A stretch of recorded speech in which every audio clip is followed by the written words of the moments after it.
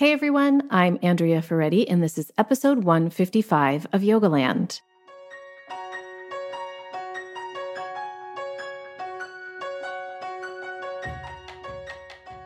Today, my guest is Sarah Kucera. Sarah is an Ayurvedic practitioner. She's a chiropractor, and she is a yoga teacher, and she's also the author of the new book, The Ayurvedic Self-Care Handbook, Holistic Healing Rituals for Every Day and Every Season. I was so happy to be introduced to Sarah and her book. I took to her book right away, and I think it is just a much needed book in this space, in the Ayurveda canon of books. I've read a lot of Ayurveda books over the years, and I think that this is the first one I have ever read that just feels relevant to how we live now and answers a lot of the questions of how do we incorporate this ancient science into our lives in a really practical way. The book largely focuses on self-care. And as you know, this has been a pertinent topic for me, especially over like the past year and a half. I feel like I've really been trying to just be much more mindful about self-care, both for myself and for you all and my students. So it was really exciting to talk to Sarah about how she decided to look at Ayurveda through this lens and also come up with all of her great ideas, which we talk through in the podcast. I'll just give you a hint about one of them. She's created this idea of the pranic budget. Makes total sense, right? In modern life, we budget our money, we budget our time, but we don't think about budgeting our vital essence. So she helps us do that. And it was just really lovely to talk to her. And I'm so happy to introduce you to Sarah. Well, hi, Sarah. Thank you so much for being here today with me. I'm so happy. I was talking to you before we officially started that I'm so happy that our mutual friend, Gina Caputo, introduced us. Hi, Gina, if you're out there listening. And did you see on social media that Gina announced that she's going to be launching a podcast soon? Yes, and I'm so excited. I'm so excited too. She's like the perfect person to do it. It looks like it's going to be a Q&A, like it's not going to be, I don't think it's going to be called Ask Gina, but kind of like an Ask Gina kind of thing. Yeah, so, Dear Yogini. Dear Yogini, right? There you go. There you go. Yeah. So excited about that. And I bet she'll have you on, which will be great too. But I get to have you on first. So you recently wrote a book called the Ayurvedic Self-Care Book, Holistic Healing Rituals for Every Day and Season. And I love it so much. I just want to tell you that first of all. Yeah. Anyone who's listened to the podcast knows that I've never done like a full Ayurvedic teacher training, but I've definitely been reading about it and working with Ayurvedic practitioners as writers. And I call myself a big dabbler for a long time. And one of the things that's always been frustrating to me is that I was never really able to find a book that was written just for modern people. And, still obviously very referential to the tradition, but I couldn't find anything that just felt really, really practical. And your book feels really, really practical. So I appreciate that.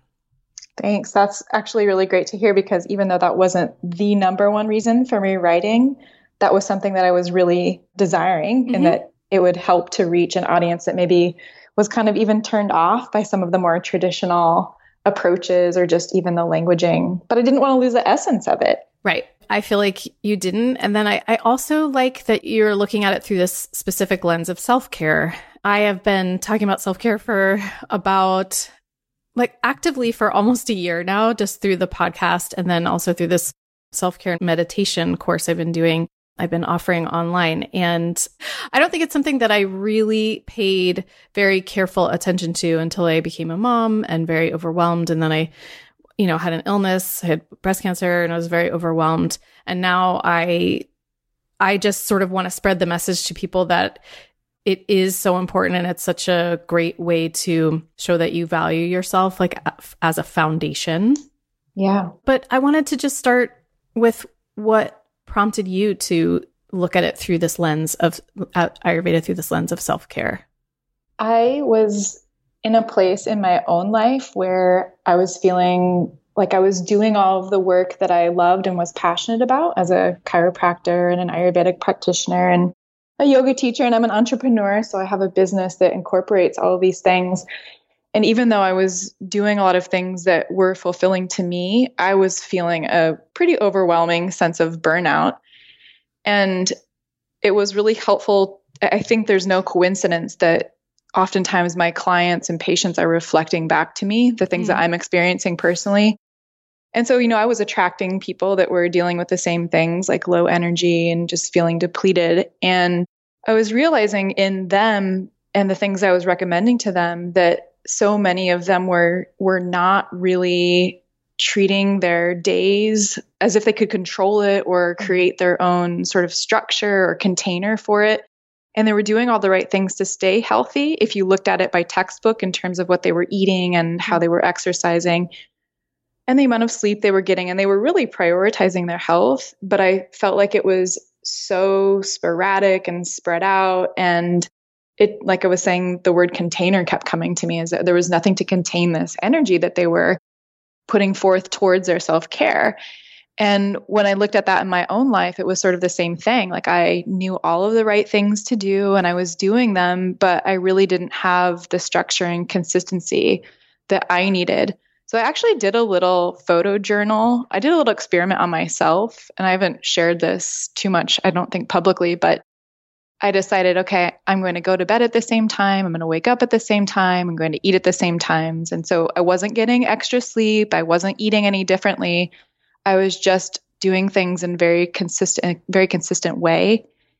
And my appearance changed, my energy changed, and people kept commenting when I was posting these little updates. I just posted a handful of them of like, yeah, sleep is important. You have to get sleep. And I said, I'm getting sleep. It's just that I'm actually now getting sleep within the hours that I should be getting sleep.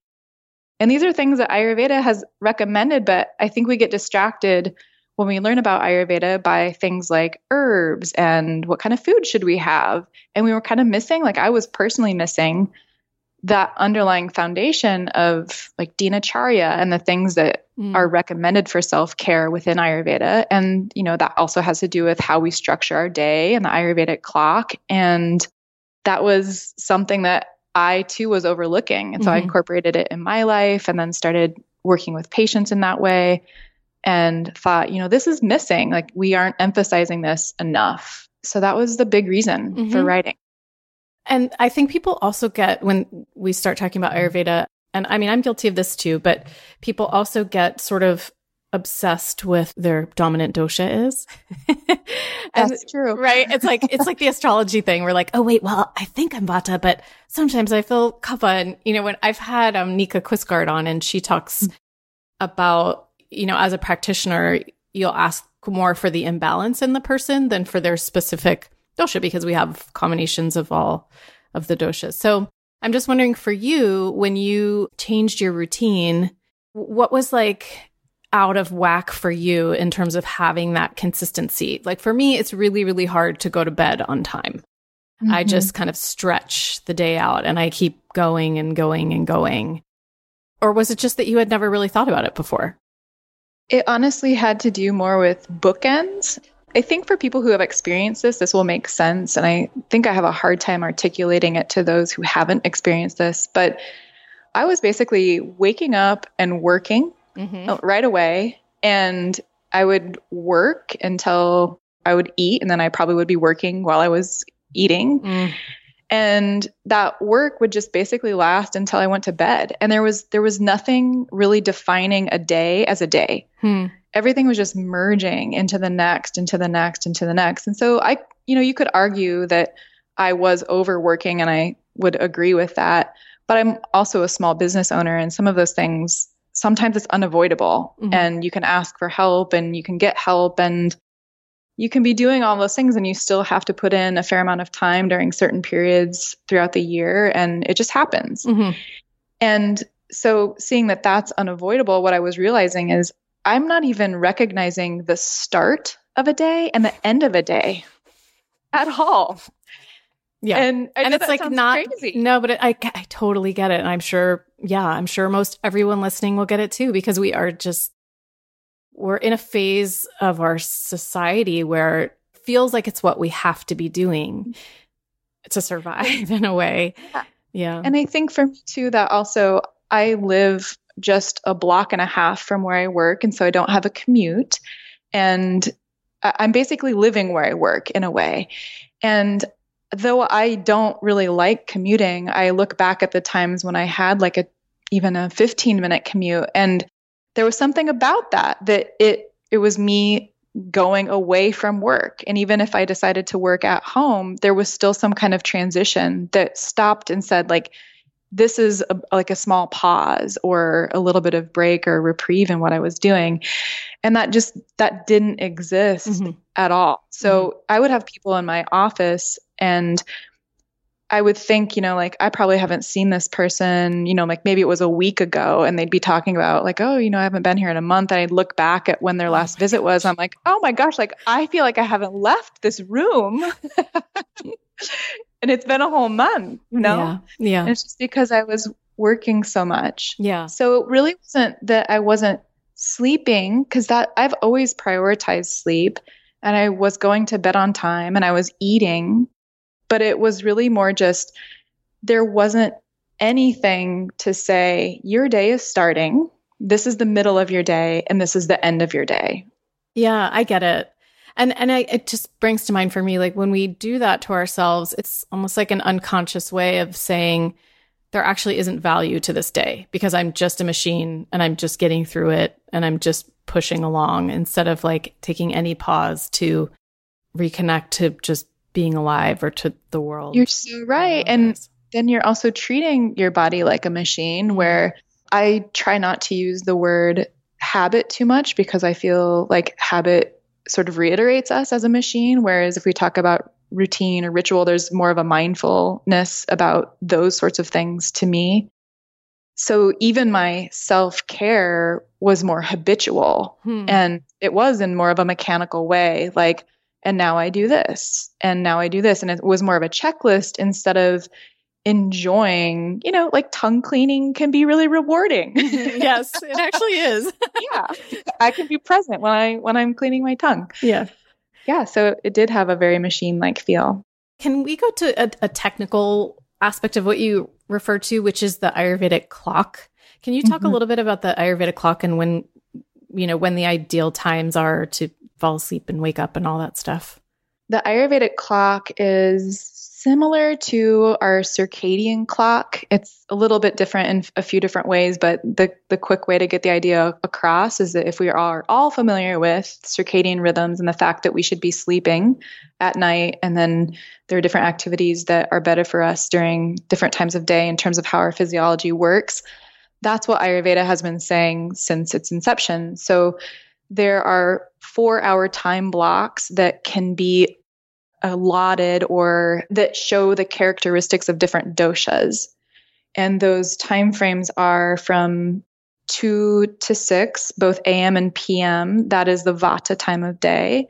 Then you have from 6 to 10, which is the Kapha time of day. And again, that's the AM and PM time slots. And then from 10 to 2, which is the Pitta time of day. Mm-hmm. And those days take on, or those time frames of the day take on the different characteristics that those constitutions have. So if you think of the easiest example is the 10 to 2 time frame in the middle of the day being the Pitta time, and that's also the peak of the sun. So Pitta being the fire dosha is also the hottest time of day. And of course, that's a really simple example, but that in terms of our doshas governing different parts of our physiology tell us how we should be using our energy and how we might misuse our energy. So with regards to when we should be sleeping, and this, I really like to try to modernize Ayurveda as much as possible without disrespect, but I just think like we have to adopt these different concepts and ideas in the way that we can and to incorporate them in the way that we can and not to be too hard on ourselves for not being able to wake up at 4 a.m. But that is a more ideal time to wake is that we would ideally wake before 6, not just because it's an auspicious time of day, but because it's the Vata time of day. It's the lighter time of day Whereas we wind down and go to bed by 10 so that we're in bed before or by the time Pitta starts to rev up in us again. And many people will say, like they get sort of a second burst of energy around 10 or 11 at night, and that's Pitta. So if we're in bed by that time, we end up misusing that energy and devoting it towards a project when it should be devoted towards digestion. Let's say we were to wake at 4 or 5. Yeah. I think 5 is more like 5 is it's more reasonable, more doable for people. What is the recommended energetic approach to that time of day? Just practice? So Vata is our lightest constitution, and it's the dosha that's made of ether and air. And what we want to do, and this is our approach when we talk about even our own personal doshas. So if I'm a Vata constitution, and Vatas tend to be spontaneous and they like change and they can be creative and they like movement. So you want to feed Vata at least a little bit with those things. Otherwise it will feel really deprived. It would basically be like not giving food to that constitution. But if you give it too much of that, then the scales get tipped and it creates an imbalance. And that could happen with any constitution, of course, but that would happen more easily in that regard with Vata. So you want to allow it the light and the spaciousness that it's craving, but you can only give it a certain amount. So in terms of that time of day, you want to practice some of the lighter activities like meditation and breathing practices or prayer and some of those more spiritual practices, without forgetting that you might also need to be grounded at the same time. Yeah, it is kind of an ideal time for practice. I'm not an early riser. I'm really a night owl. But when I do manage to get up early enough to practice before my kid wakes up, it does feel really good, I have to admit. I have no idea if you've thought about this or if there really is any helpful solution. But I'm just thinking about, people in med school who are working night shifts often, or just shift workers who, you do hear that people who don't get to sleep during the typical circadian clock often suffer from health problems, especially if it's like prolonged for years. Is there any wisdom or you can offer for people in that situation? I hope I can. Yeah. I'm going to try. It is something that comes up a lot because you're absolutely right. If you were to do a lit search of peer-reviewed journals and to look up circadian rhythm and, impacts of being out of sync with circadian rhythm, the most researched topic really is night shift workers, and that those people are impacted very greatly by not sleeping when they should be sleeping. So I think that, of course, when we think of circadian rhythm, we often think of, it's about sleep. So I have some patients who are night shift workers, and we've really done our best to try to work through this and figure out how can we make this work, because there isn't a way that they're going to be sleeping. And, if you might work 3 and then you're off for 3, and it's also never the same. So consistency becomes an issue. What I look for with these people are things that can be consistent. So if they have to be up at a certain time, is there any way that they can still arrange their sleep cycle so that they're waking up and going to bed at the same times? Or if they're working 3 nights and then they have 3 nights off, is it still possible that they could eat lunch at the same time? Like, are they up by 1 p.m. and they could still have a big hearty lunch at that time of day? So it's really looking more at, because we know we can't help the sleep issue. So if we can't work with sleep, what are some of the other cycles that we can get in sync with that would help to just lessen the degree of that negative impact that comes from not being able to sleep at night? And that's things like, when are you exercising? When are you eating your biggest meal? And just some of those other practices that can mitigate that. So it sounds like really having some sort of foundational consistency, even if it's not going to sleep and waking at the same time every day is still helpful. It's like something is better than nothing. Yes. Yeah. Yes. And also kind of what I was talking about earlier, that where I said my days were merging, one was merging into the next. And so it was really important for me to recognize this is my morning and this is my evening. For these people, I recommend that no matter what time they're going to bed, so if they can't go to bed at the same time every night, that they do the same things before they prepare, before they go to sleep. So if they're going to bed one night at 10 p.m., but then the next they work some night shifts and they can't go to bed until 8 in the morning, can you still oil your feet before you go to sleep? And I think those things also help our body to recognize, maybe this isn't the most ideal time for this physiological process, but it might help assist in how well that process is actually done. Right. That makes total sense. That's so nice. I like the bookends idea. One of the things I think I say it in the little journal I have in the self-care course that I do is, even when things get so crazy in my life that I'm not able to, take a really long walk in the middle of the day, or I'm not able to, let's say, prepare my own meals for a few days, I still have just a little morning ritual, which I think you would not approve of because try me. It just has to do with my coffee. I mean, I get up before everyone just to like make my coffee and smell it and sit and just have time to just enjoy that ritual.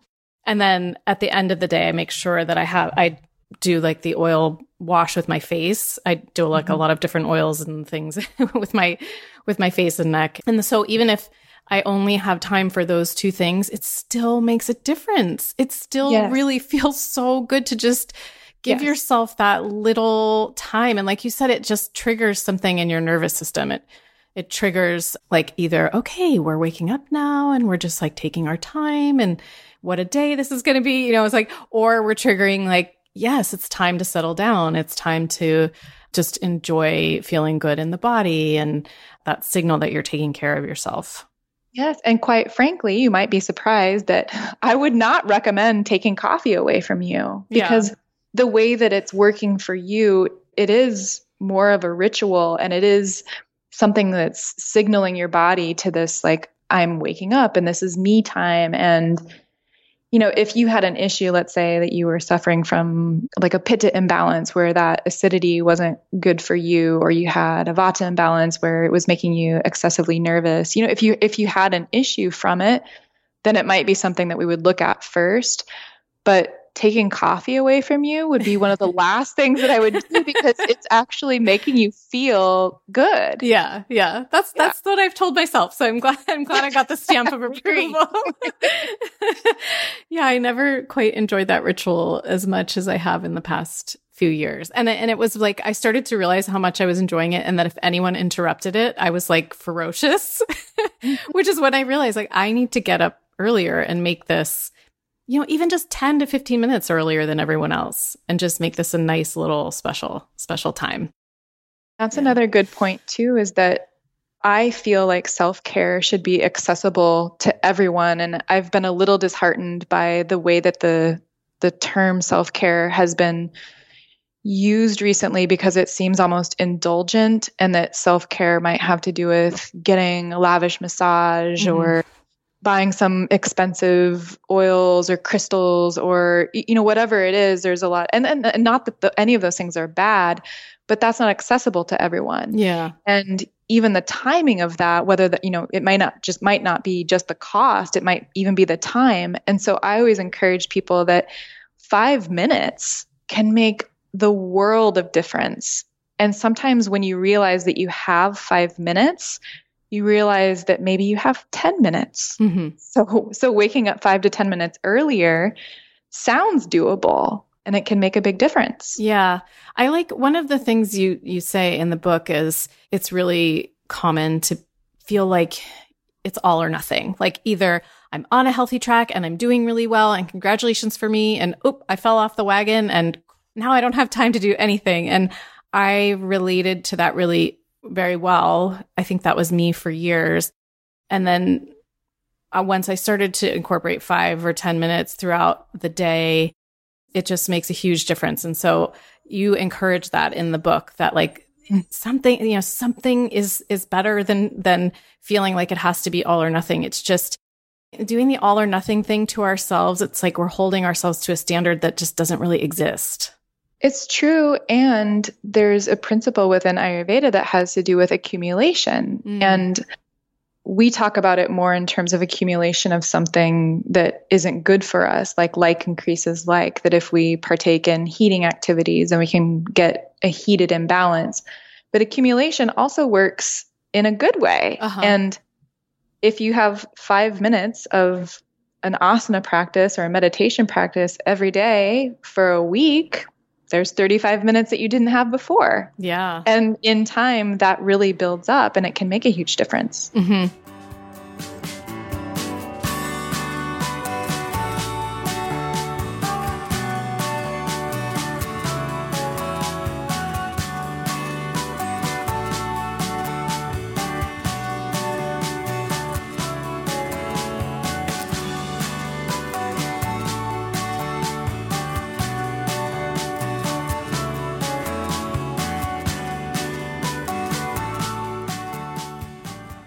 I want to go to the pranic budget because I feel like this relates so well to what you're talking about.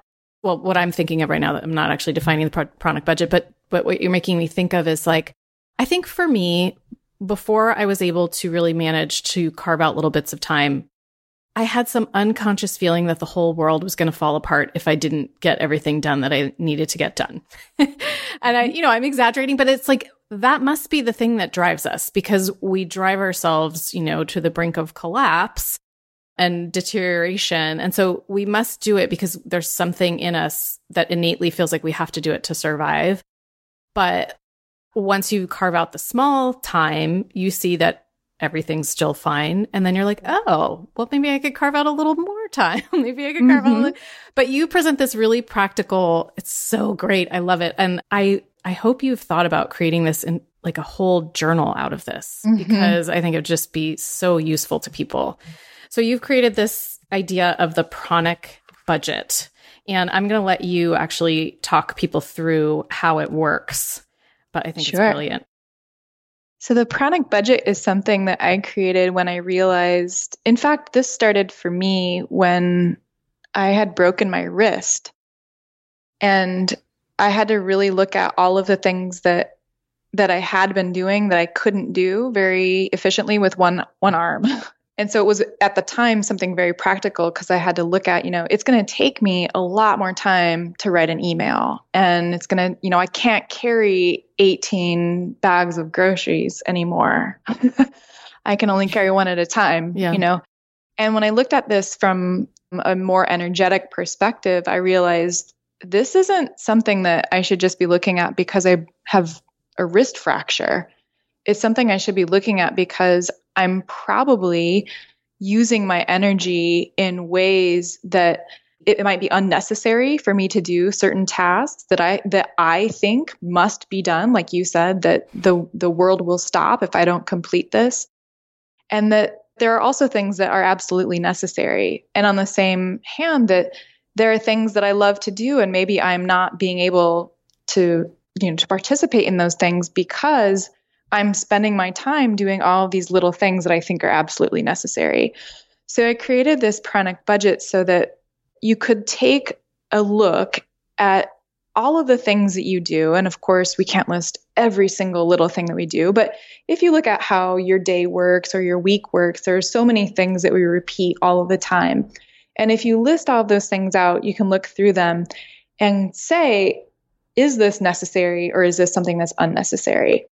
And it could look like it's necessary even from a social standpoint, such as I use the example of volunteer work. Like volunteer work is great, but if I don't have enough energy for myself and my health is deteriorating because I'm trying so hard to do all of the right things, then right now, volunteer work is not good. It's not necessary. What's necessary are the things that are going to refuel me and the things that basically I just need to do to get by right now. it's about preserving your prana or your energy and using it for the things that you need to do. And if there are potentially things that have to get done that maybe you don't have time for, or could you delegate them out, which is, I think also it's difficult, especially the way that you're speaking is really, it resonates with the Pitta dosha, that the responsible ones, the ones that are trying to save the world and get everything done and do everything right all at the same time. And so that dosha really has that, I mean, it's a little bit of a burden where you think you have to do all these things.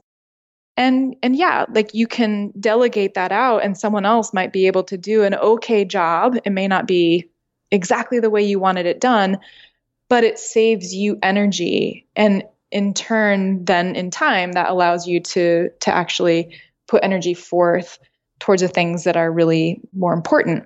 So this budget is really meant to look at where are you spending your energy, and also how are you being refueled? Because if you are always giving your energy to other projects and other people, and you don't have the time for play or for creativity and the things that are really nourishing to your soul, then there's an issue. And a part of that budget also means then planning. You know, if I love to vacation and I love to travel, but I haven't been able to travel at all, then I need to at least start planning. And that planning could turn into daydreaming, and that daydreaming could turn into something really inspiring and a really good feeling. And that alone could be refueling. Yeah. The great thing that you point out as you're talking about all of this in the book is that once you kind of get a sense of where your energy is going, like you have it really well mapped out where you have, after people write down their tasks, right, that they do in a day or in a week, you kind of mark, is this one necessary? You know, absolutely necessary, like buying groceries? Yes, necessary. Is it, I think it's necessary, unnecessary. Anyway, you have a system for labeling. Right. And then for kind of seeing, and then you assess which ones add to your energy, you know, your budget, or deplete your energy or your budget. And then from there, once you get a sense of all of that, you can kind of assess and come up with solutions, which I just think is so smart. Like, yes, you have to grocery shop, but could you maybe, you know, use an app or an online delivery service to grocery shop? And I have to tell you, I started doing that 2 years ago when Sophia got really sick and Jason was away and I needed Tylenol and I never thought about it. And she had like a raging fever and I figured out I could do delivery service.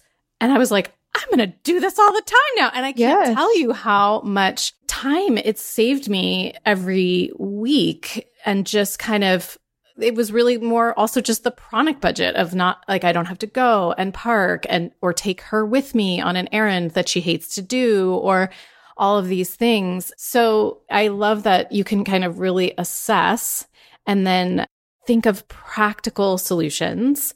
And then I love that you also point out that, and this is something that's just taken me a really long time to learn, sometimes we feel guilty for not completing all of the tasks, right? Like, let's say in our house, because there's 2 people freelancing, you know, working from home, there's just dishes all the time, and a child who like doesn't do her own dishes yet. There's just dishes all the time. So let's say we didn't get the dishes done before we had to go walk the dog and pick up the kid. We worry the other person might be upset or something like that. But when you're really well budgeted, you're just an easier person to be around. Yes. And it's, and it's better for everyone around you too. And I think that like that is something that as I was writing and looking to help people and to help them find solutions for some of the things that seem difficult for them, it's when you get people on board with what you're doing and they understand why you're doing it. So maybe you have a partner that doesn't understand the pranic budget at all, and they may think it's silly that you're sitting down and writing out all the things you do and ranking them and scoring them as to, you know, does it take energy from you and how much does it take from you? And they might look at that and think, why are you doing that? But if you say, this is going to make everything I do more efficient, I'll get to spend more time with you, I'll be less irritable when you don't put your shoes away. Yeah. Then you have more of a support system for what you really need to do. Yeah. And I think it's also smart that you have people think about what's necessary and unnecessary, because they're just unnecessary things that take us out of like the enjoyment of life if we let them. If we, if we're not conscious of them and we're not conscious that we're just on autopilot and unable to say no to a small task here or there, it just kind of can suck the joy out of your life. I remember just seeing an interview on TV once. This journalist had, he was like embedded in Afghanistan or something, and he got really, really badly injured. And, they weren't sure if he was going to survive. And 6 months later, he and his wife were on TV, and they said, "How has this changed your family?" And she said, "There are a lot more dishes in the sink these days, and that's fine." Yes. It's like she was not focused anymore on all of these little tasks that, you just feel like you have to uphold. She was more focused on being with this person who she almost lost. Yes. And something that always comes to mind when this particular topic comes up is how we are with holidays and holiday traditions, and how we think maybe, like, I love traditions and I love holidays, and I think they're really important, even just like landmarks in our life, and kind of like how I was talking about bookends to our day. I think they can act that same way. But if you're trying to make a certain dish just because it's been made every single year and you're stressing out about it, and I think, my mom does this sometimes where it's like, not many of us eat cranberry sauce, so you don't need to make that for Thanksgiving. But so, like, you're stressing about all these little things. Meanwhile, you're not even enjoying the process or the end result, just because you're trying to get all these things done. And it's like, we don't even care about that. Come and sit with us instead. Yeah. Yeah, totally. It's like, that is so true. That's a really good, I think everyone can relate to that, because everyone's done that or experienced that at some point of like, wait, aren't we supposed to be all together enjoying ourselves, enjoying our time together, but we're just worried about it being quote unquote perfect or Yeah.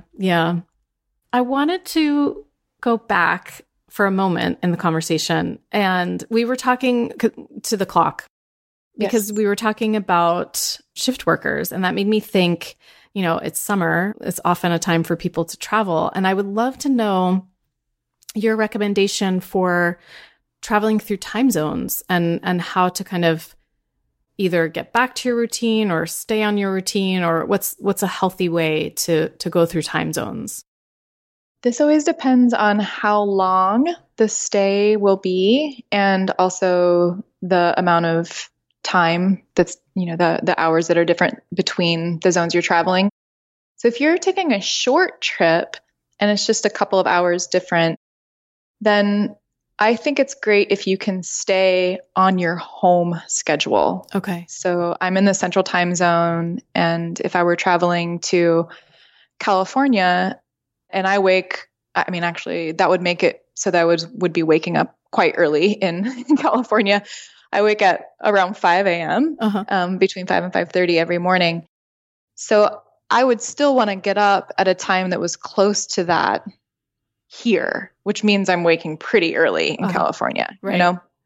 So that might seem a little bit dramatic, but the more you can stay consistent with that, if it's just a short trip, the better, because you haven't gotten off of your schedule. You're still on it. Okay. So that's one thing, is to consider that if it's a short trip and it's not too far away, can you stay fairly consistent to what your body is already used to?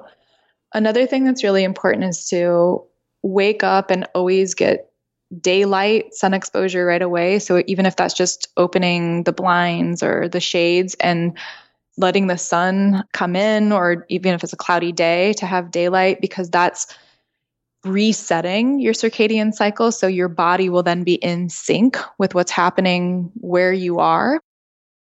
And that's important, especially if you're in a time zone that is much greater difference than where you currently live. So if you were traveling, say, to Europe from the US, that would be a good idea. Mm-hmm. Another few things that I like, if you have longer flights, I love for people to not eat on the plane and to wait until they arrive and to eat at the next meal time so that they can sync their digestive cycles. because it's not just our sleep cycles that dictate our circadian patterns, but it's also our eating times. And just eating at consistent times and eating at the same time every day can be as beneficial as going to bed at the same time every night. Oh, wow. So getting your eating cycles in sync is also really important. Those are some of the bigger ones. Yeah, I like that. I cannot stand eating on airplanes. It's so funny. It's funny that you bring that up because I don't know what it is. It's like I either don't make good choices or I haven't packed the right thing and I don't like the way that I feel. There's nothing about it that I like. So that one will work well for me. Another thing that comes to mind with flights too is if you have an early morning flight. So the earlier morning, around like the 6 to 7 a.m. time, is when we should naturally be having a bowel movement. And if you're racing around your house to catch a flight that leaves at 6 a.m., your sympathetic nervous system is kicked in. And what our body doesn't want to do when we're in the fight or flight mode is we're not going to digest food and we're not going to have a bowel movement. And I think that when we travel, a lot of people become constipated when they travel. Mm-hmm. So it's really important that when you arrive to your destination, that you take time to just ground and transition. And that could be sitting on the floor, lying down, putting your legs at the wall, taking your shoes off, just like Bruce Willis did in Die Hard when he would walk barefoot on the ground and grip with the toes. There's like a scene in Die Hard where like, hey, that's actually a thing. That's actually Ayurveda. Wow. That's really cool. Yeah. If you arrive at your destination and you just go, then the chances of your digestive system being off, much greater because you're not getting into the natural ebb and flow of what your nervous system should be doing. So grounding and just like kind of thinking of, moving the energy downward. Right. Yeah. Right. Yeah. Wow. Okay, cool. Well, I just appreciate this talk so much. And I also want to say that I think just another brilliant part of the book people can look forward to is you have a really practical troubleshooting section. And I just appreciate that so much. And, because I think we can kind of get in our own way and that's normal. And again, like so many of us want to kind of quote unquote do it right. And you just offer a really practical approach to incorporating all of this into your life and in a healthy way. Thank you. Yeah. So thanks so much, Sarah. And let me know if there's anything I missed or anything else you want to talk about. We covered so much. Yeah, we did. It was great chatting with you. We did. Okay. Okay, great. Well, we'll just sign off there. Okay. Thanks, Sarah. Thank you.